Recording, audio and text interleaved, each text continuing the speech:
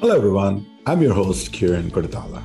If you love this podcast, I have a feeling that you will love N Squared, our premier event in Atlanta, Georgia, which features thought leaders, innovators, and education disruptors and reimagine learning itself. You can attend this event by being in person in Atlanta, Georgia, or remotely from wherever you are. You can find out more information at nsquared.events. That's nsquared.events. Thank you for listening. Hello, everyone. Welcome to Illuminate Higher Education Podcast. I'm your host, Kiran Koditala.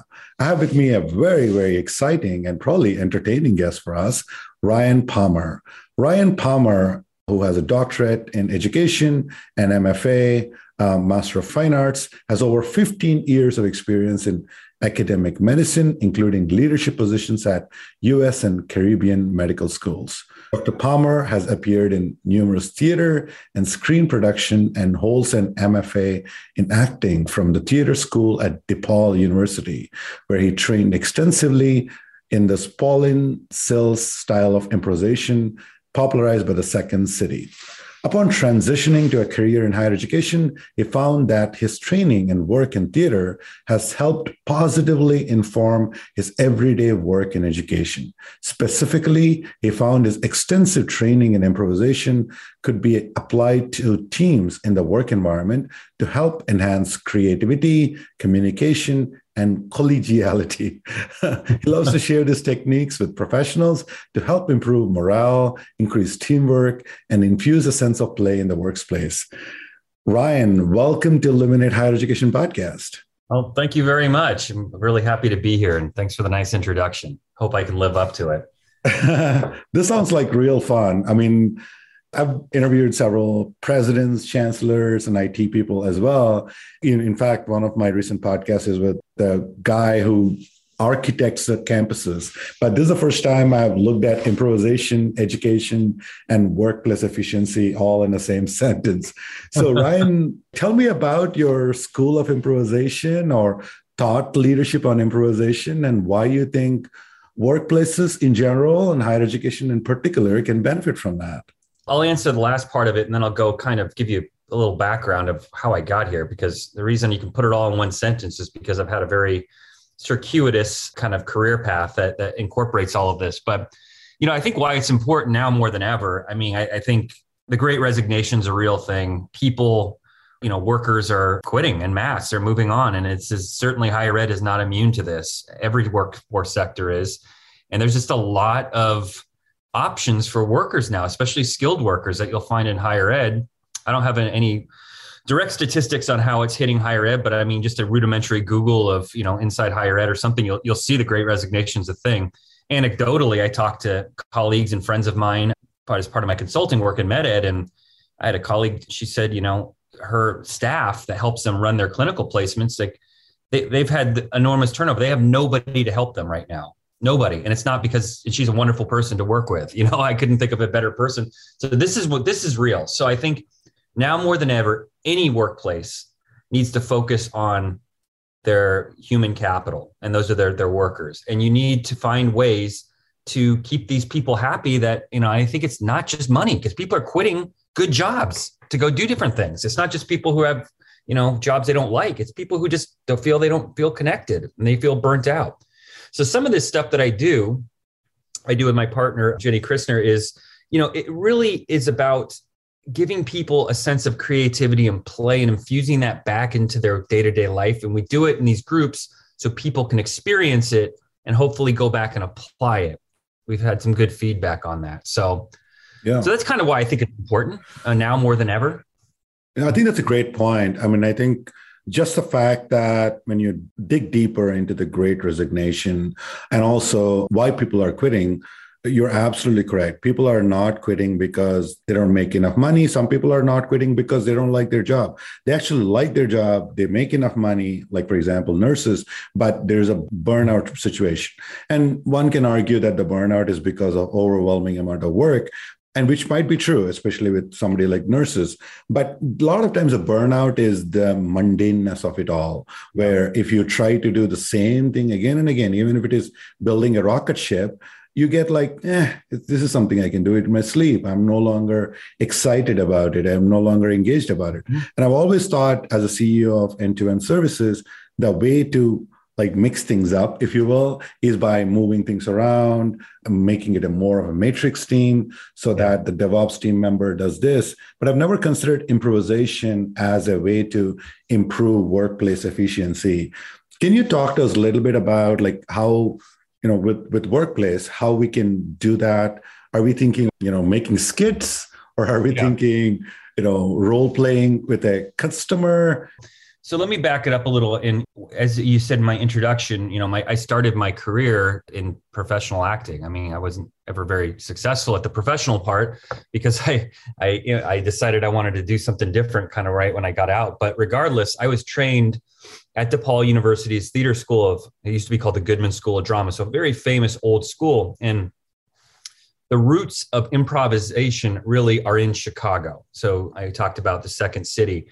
If you unpack it, really it goes back to a woman named Viola Spolin, who was working at the Hull House back in the Depression kind of era, or she was working with somebody and working with basically like immigrant families and children on the west side of Chicago. And it was one of the Roosevelt workforce kind of things. And it was all about bringing these people together. So she had this job working with these groups and essentially learned that because there's differences in language and whatnot, but she started creating these games, right? She created these games for these students.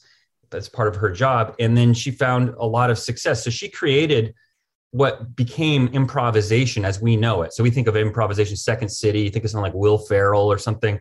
That all really goes back to this stuff, which was just game playing with non-actors, right? And really it was, like with any game, you play basketball, there's rules to basketball, right? You can't double dribble. There's a shot clock. Well, there's rules to improv too. And you often don't know that. And so she basically overcame language barriers with these children and basically said, here's the rules, play the game. And she really fostered that sense of play and overcame these barriers. Her son was named Paul Sills. He trained in this, and I'm oversimplifying this, but essentially he took it to the next level. The Goodman School of Drama was connected to that. And then that was really within the DNA. So game playing, sense of play, and it was used to unlock the person's creativity. Viola Spolin felt everybody could do this. Everybody can improv. You can improv. I can improv. It doesn't matter if you're a talented actor, if you're not talented, because it wasn't about being an actor. It was about playing games. And that's the training that I received. So when I went to DePaul, I really kind of thought I was a hotshot actor. I was coming from, undergrad in California. And had a lot of trouble with this stuff. I had a master teacher named Rick Murphy, who's, if you talk to anybody who's gone through DePaul's program, they'll talk about Rick. He's just a massive influence. He's a mentor and friend to John C. Reilly, who's a very famous actor and a wonderful improver. You can, see his work in that. Anyway, I was able to work with him for 2 years of my 3 there and really learned a lot. It was very, very hard for me, extremely hard, because it was hard for me to keep it simple and play these rules. And I won't go into the details, but I had this epiphany moment with him where he really was kind of putting the nails to me. And he just said, just play the game. Just play the game. Play the game. Don't overthink it. Don't overthink it. Don't go in. And so long story short, that stayed with me. Now, fast forward to in my last job before I came to consulting, I was Associate Dean of Medical Education at Northeast Ohio Medical University. And the dean asked all of us to do these team building things. And I got tasked with it. And there was a lot of room to improve communication and morale and sense of play in that place, not unlike other places, but really that place could use it. And I frankly, Kieran, I didn't know what to do. I was kind of like, what am I going to do? And I think the theme was Valentine. It was like this time last year. She's like, it's got to be something you love. And I'm like, love. Okay, well, I love acting, right? Even though I don't do it anymore. So I went back to it. And then I said, I'm going to do this improv in the office. I'm going to apply these basic rules of improv, and I'm going to apply them to this office space. And I'm going to do things. You said, do you make people go up and do skits? No, because I went back to what Viola Spolin thought. See, I hate team building stuff, frankly. I don't like me as a person. I'd be terrified. And I knew other people would be too. I said, look, let's go back to where these start, which are games. Everybody can play games. These people can play games. The most sour person in the room could play a game just as much as the most enthusiastic. And I'm going to just see. And I thought it would honestly fail miserably. So I did it, and I structured it in a way where people weren't going to feel threatened and people are just going to play games. And I got to tell you, it was amazing. Like right. People loved it. It was the most like collegial I've ever seen that group of people, and probably ever did again. In fact, last weekend, I ran into a former coworker there who said, I was just talking about this is a couple of years now, like about that amazing improv workshop you did. We were just talking about it in the office, how great it was. So that's where I got this idea. And then now I'm collaborating. I can get into the story if you want about how I met Jenny, but basically we're trying to do this now it's just like a passion gig, like something like we like to work with higher ed because that's where we come from. I mean, specifically academic medicine, but it can apply to anywhere. And we just like to kind of go in and we want to work with faculty retreats, administrative retreats, staff retreats, whatever retreats, and just teach them the rules of improv, help them apply them by playing the games, and then help them translate that over to some case studies that are germane to what they're doing. And then really leave them with a sense of toolkit saying, hey, now when you go back into your meetings, think about, yes, and as a rule. Think about how you learned it, you applied it in the game setting, and then you thought about it in the context of your work. Keep this in you, and it will improve your communication. It should improve your collegiality with one another, and hopefully will just make you feel more creative and empowered at work. Everything you're saying is so relevant, definitely to a IT workplace and obviously higher education. And I'll talk about both of them because end-to-end serves higher education, but we're also in an IT capacity. We provide an integration platform for higher education. So from an IT perspective, the characterization that most of the technical folks are, for lack of a better word, nerds or introverts is somewhat true. Obviously, like anything else, it's all broad strokes. And that's one issue. And then even with higher education, when you look at a faculty member who's a professor with, several degrees and 30 years of experience, they're not really open to new ideas.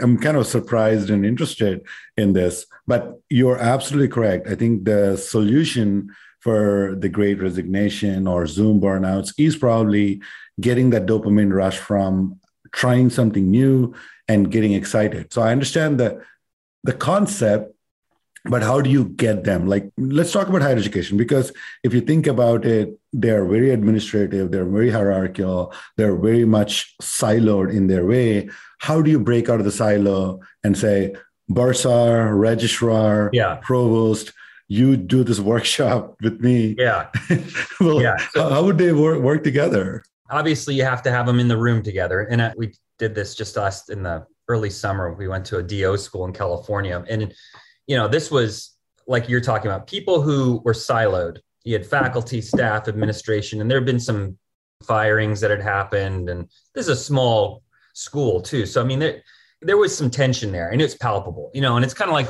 we walk in and who are we? Here we go. We're going to do an improv workshop. People are like,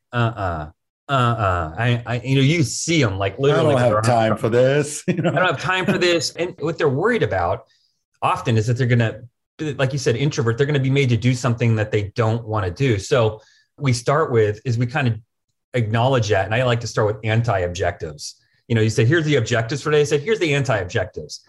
Anything we do today is not meant to make you feel uncomfortable. You're not going to have to do things you don't feel comfortable doing. We're not trying to force an agenda down you, trying to make you, actors. We're not trying to put you out. Basically just saying, look, you don't have to do any of this stuff. But so just let's put that out there. And that really kind of often helps. And then I give a little background to it.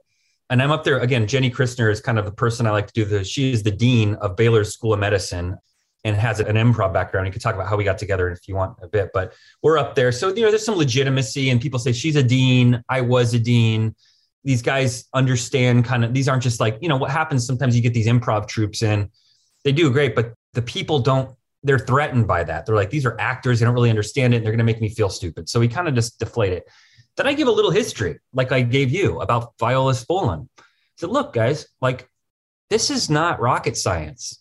This is improv. And this started back here with little kids who didn't speak English, right? And so it's built for everyone could do it. So right there, you can do this. And then second, then I get into the rules of improv, right? So I basically say, improv is essentially, you're going up there and you're playing a game and you have some basic rules that you can't violate. Now, the games are all kind of different, and I'll talk about some of those, but there's certain underlying rules to all of them that if you violate them, the improv will fall apart, right? And then we kind of put that back towards, if you violate these types of things in the office and communication, often your communication will fall apart. So the basic, rules, and I think these are the ones that play the best, I think, for an office space, but essentially there's 4 rules. One is say yes, yes, and make statements, and there are no mistakes / no judgments. So, and quickly to go through those. So what's that mean? So say yes. Basically in improv, you have to always agree, say yes. So if you and I go up and do something and I say, hey, Kieran, that's a nice hat you're wearing. If you say, I'm not wearing a hat, because you're not, right? I'm looking at you now, you're not. But if you said, I'm not, it's done. You can't say, you said, thank you very much. Yes. Thank you very much. Right. Yes, I am wearing a hat and I really like your coat. And then of course, I'm not going to say, what do you mean coat? This is a vest, no. Okay. So yes, thank you very much. This coat was made by somebody who also makes hats or something, and then it goes, right? And how long should be the skit? An improv, so it's called long form improv for a reason. Like, so the at the purest level, this, like, if you're doing this like in a long form, it lasts until it doesn't. I mean, right. With a good teacher, he or she'll stop you when it's kind of done if they have a natural progression. But there's guys in general, guys and women, but there's 2 improvers actually. I used to watch an Improv Olympic in Chicago. The one guy, he's on, the blonde guy, on all those Sonic fast food commercials, and the other guy, Dave Pasquesi, he's in a Book of Boba Fett right now. I saw him. Anyway, these guys, they would do like literally go up there and for like an hour just improv. Drew Carey had this show also, right? On yeah. So some of that stuff, that's more like kind of quick stuff, but long form is really like, it can go anywhere, and it doesn't have to be funny either. Like often it is, sometimes it's not. What it is though, it's when you are doing this, the whole goal of it is you're focused on the rules. So yes, we're going. I'm not thinking about what I'm going to say to you next because I don't know. I'm just reacting. Yeah. And when that happens, it's very, very engaging as an audience member to watch. What's engaging is people are actually behaving. So if you think about it, like in the workplace, oftentimes you come into a meeting, you come into a Zoom thing, you come into a presentation, you've got an agenda. And you're waiting for that guy over there to pepper you with a bunch of questions because he's got an agenda. And this woman doesn't like you, or you're already kind of tense and you're not there. You're not actually communicating. You're not in the moment, right? Part of doing this is like, here's what it feels like to be in the moment. And you kind of let go and you're doing it with people you work with. And it really, it's engaging, right?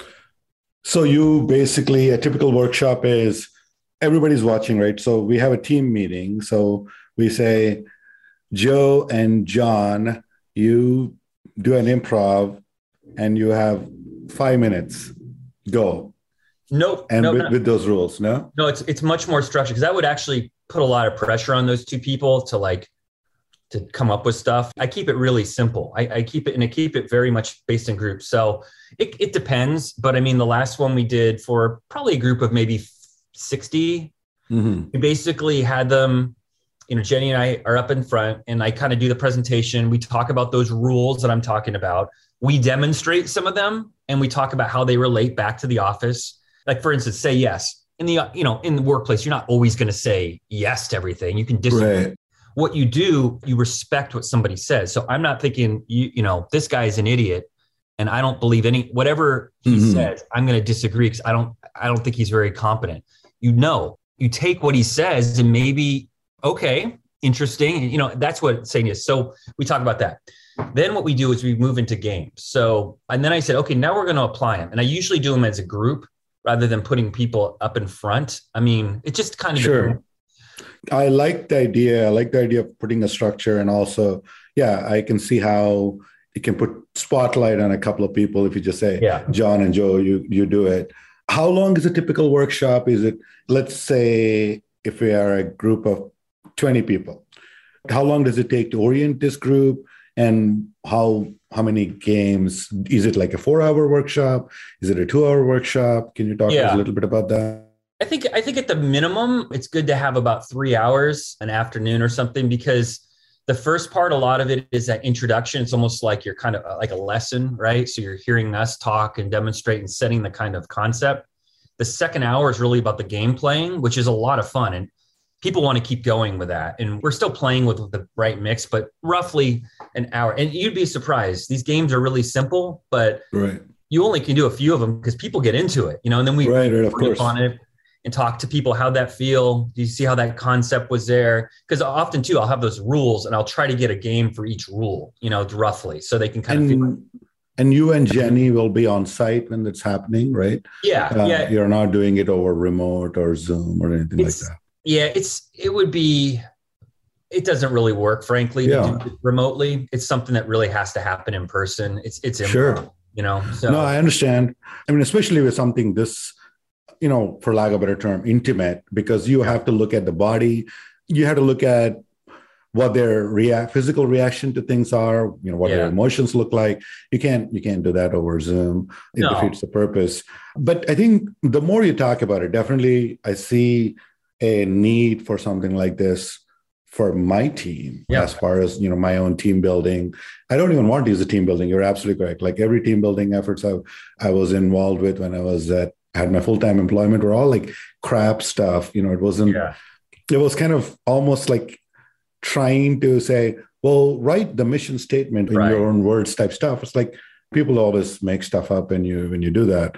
So we've been trying to do interesting things like when we had a Revigorate last month, I took my team to Stoddard's gun range and we all shot guns in a gun range, of course, in a very protected setting. We had a team event at Aquarium. So we do a lot of cool things, but I think there is an opportunity for us to, as a team, to do this improv, to break some people out of the shell, because that's something that we constantly battle, and some people to push them more into a leadership position. But from a higher education perspective, I can see applications of it many ways. It can be to build a better team inside an office, like the registrars and the bursar. It can be interdepartmental collaboration, because there's a lot of politics between the departments where people come with preconceived notions. But more importantly, even within the classroom, for example, somebody's trying to teach chemistry. They can say, let's do an improv where your hydrogen molecule and your oxygen molecule.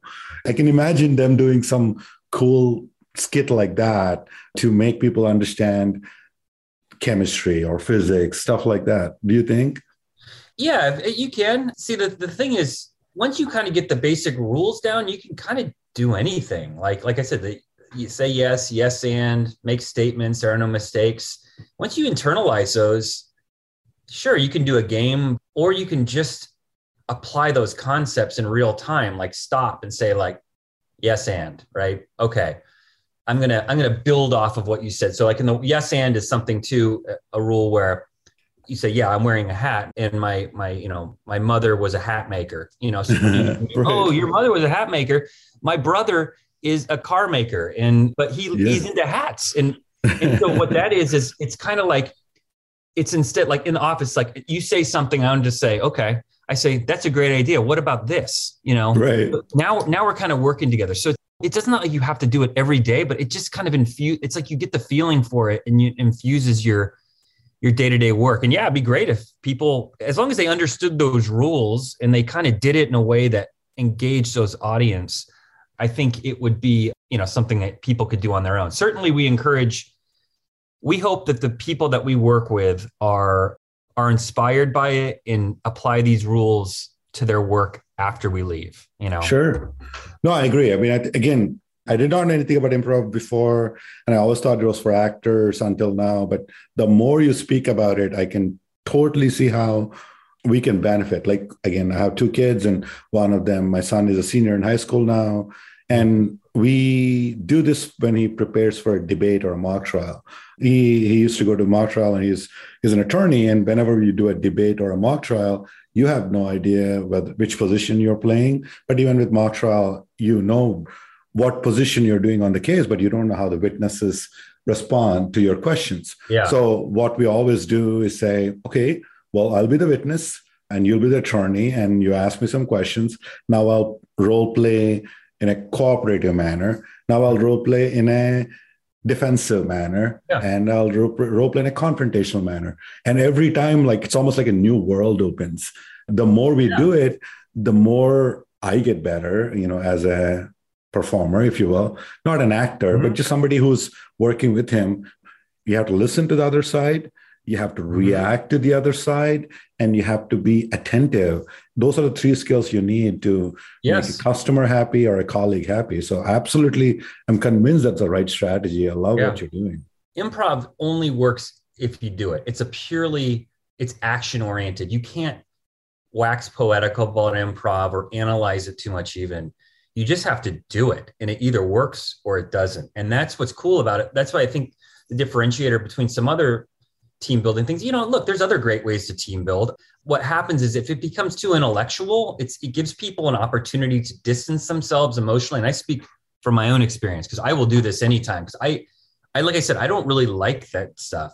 When you're doing these improv games, you got to just do it. You're doing it, and you're doing it in a way where it's not just all you and everyone's watching you. Like we do a real simple games to start off, like count to 20, and you get a group and they close their eyes and they have to count to 20 without negotiating who's going to say what. So 1, 2, and if someone speaks over them, you got to go to the beginning.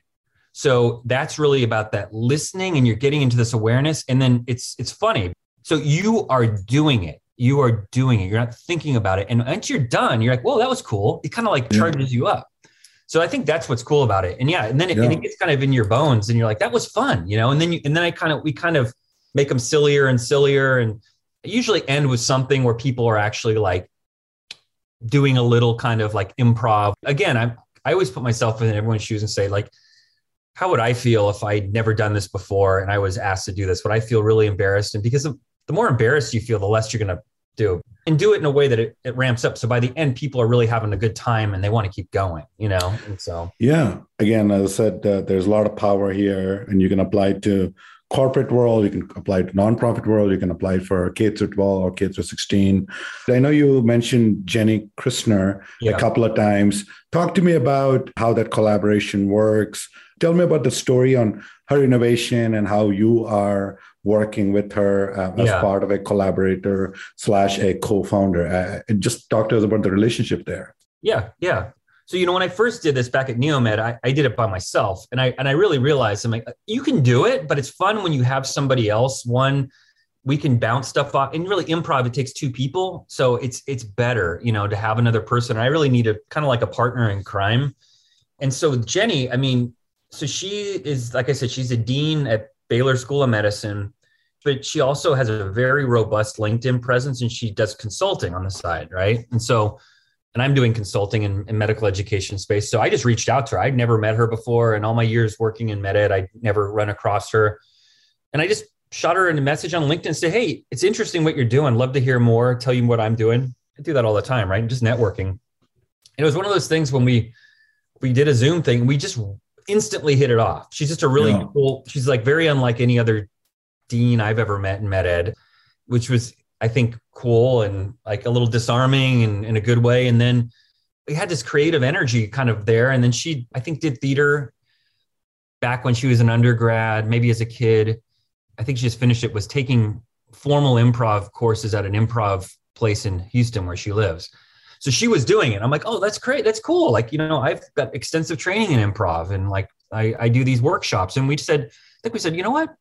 We should do this together. Why don't we like do a thing together, and we'll do improv in the office. I told her what I did a little bit, and she kind of had done some stuff too, but it hadn't quite worked. And so I said, let's do something together. Mm-hmm. And we'll go talk to people around the country, maybe who do med ed, because we know how sour some of these offices are, especially with the doctors. There's a lot of politics, friction, confusion. And people were burned out because of COVID, so it's like, okay. So then 2 weeks later, she shoots me a message like, I think we might have a gig. I have a friend who's a dean over at this this DO school in California, and they wanted to do some team building thing. And I mentioned it, and she wants to talk. And so we talked, we pitched it, and we did it. So, Jenny and I had never physically met until we actually arrived at the DO school, which was crazy. At some point, I'm like, do you know how nuts this is? Like, we just talked for 30 minutes. We did a couple back and forths, like on Zoom, where we put together a presentation and we said, okay, let's do this and this. I took naturally more of the improv stuff, like, because I have the more training in it, even though she does too. And then she took a lot of the back end, which is like at the end, we do case studies, because she's got a lot of authority, I think, in being a dean and understanding the politics. So she brought in the cases, but we collaborated on it. And then we just kind of showed up and did it. And so then we just had a blast. We really had a blast together. We said, let's just do this. And, it's not part of my regular consulting work I do for my regular job at Kennedy and Company. I do different things. Jenny, her day job is a dean, but she does consulting on the side. So I said, this will be a passion project for both of us. And we'll put it out there, and hopefully we can do a couple workshops a year, and maybe more, who knows? I came back from that more charged, and my batteries are recharged more than I have in years, because it felt so good to go back to my acting roots, but then apply it in a way that was relevant to my career path. And then also to see people like happy like that. It's a feeling, I think, of any teacher seeing people, students making connection. When you see people do this and it works, it's really magical. Like, it's so fun to see people who had never done this laughing and having fun and being silly and not feeling self-conscious. And then, and just saying thank you. That really was different than I thought it would be. And I thank you. You're absolutely correct. The pulling people out of their shells is the most important trick. It's almost like riding a bike, if you will, because until you know how that you can ride a bike, you will not know how to ride a bike, but it opens a new dimension for you, because if you stay in your shell, the world is a completely different place.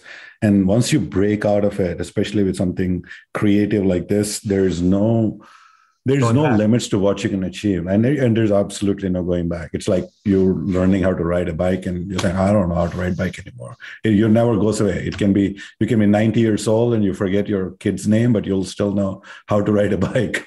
Yeah. So you're right. Yeah. You are absolutely right. And I believe that because I've experienced it. When you touch into this place, I think it's like flow or something. It's like when you touch into the flow of an improv and feel yourself out of your shell, but not because you're like, I need to get out of my shell and here's an icebreaker. It's really like, I was out of my shell in a different place. And I'm not going back. It can be like this, work can be like this more than just going in and grinding it out in another awful meeting. It just kind of like, it lets the genie out of a bottle. And I think it changes things. And I say this because, frankly, ironically, I think my acting career never really took off, because doing the improv felt like the most pure form of performance I've ever done. And I couldn't go back. I was like, I don't know if I could, this level of creativity was so good. I just never, I'm like, when I was auditioning for roles and stuff, I just didn't feel it. I felt like this doesn't feel like that. And I know that's not the greatest attitude towards it, but I understand the feeling. Yeah. I kind of like touched the sun with my wings, and it burned. And it's funny. So let's talk about that. I know you talked a little bit about the Kennedy Consulting Company and your role as a higher education consultant, and also your role as an improv, and how you're trying to merge them together. Can you talk to us a little bit about like what drives you, what makes you feel like you get up in the morning and say, I want to do this? Tell us about your own pursuits and passions, if you will, where you're taking your acting career, you're taking your higher education consulting career and merging this in this most creative way possible. Yeah. Well, I think you said it, creativity. I mean, the creative act is it's an exciting place to be. You're creating something from nothing, not just an improv, but in anything. I'm always drawn to creative problem solving. It's just always been an area I like. I want to do things that I feel have a meaningful impact and help people be happier. It sounds simple and maybe a little hokey, but it's true. And if I look back, because my career is crazy, I did acting and stuff, and I really believe doing it. Like, I had moments where you're watching a show and you have a catharsis moment where you see yourself through this art. It can happen with visual art or anything. And I'm like, I want to do that. I want to, those experiences that I've had, I want to, through my work, help other people. And at some point I felt like, okay, I'm not sure if I can do that to that extent. So I got into education. And then with medical education for all those years, I was really driven.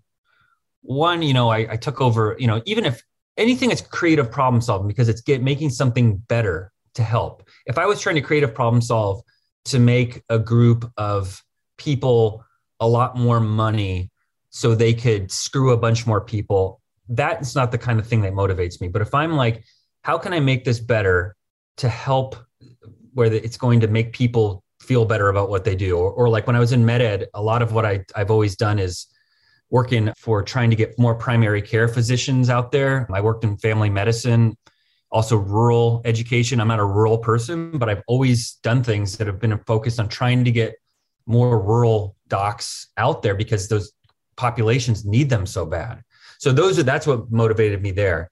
And then ironically, as I got higher up in my academic career as a dean level, I felt I was farther and farther away from like doing things that I felt like were really helping. They were kind of managing and putting out fires and doing big things, but I wasn't like meaningfully making a difference. So getting from my perspective, so getting to consulting, I was like, I want to get back to where I was earlier in my career. I'm actually, here's some problems and here's how I think I can help schools solve those problems, right? And be better. So I do stuff with accreditation, created some software that's helps people be more organized with clinical site placements and stuff. That actually excites me because I'm like, look, now I got to convince people to buy it, but it's like, look, I know this will help you a lot.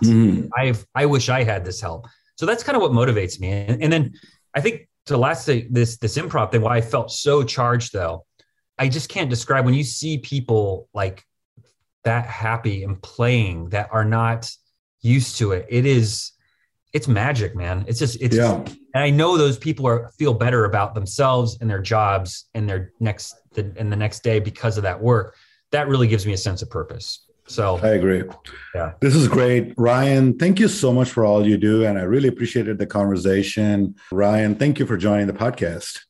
Oh, absolutely. Absolutely. Thank you. And I'll give you a link too, if anyone's interested in finding out more about the workshops Jenny and I do. I'll give you a link to that because on her consulting site, we have a nice little landing page where people can fill out a form if they want to talk to us about doing this work. Because again, it's not just higher ed. This can apply to any workplace, whether it's corporate or non-for-profit or whatever. We just want to get out there and get people playing. We will put all that in the show notes. And I agree with you that corporate world can benefit a lot. In fact, I'm going to talk to you about using you and Christner, hopefully, for end-to-end as well. We'll include all that information. Thank you for tuning in. Thank you very much.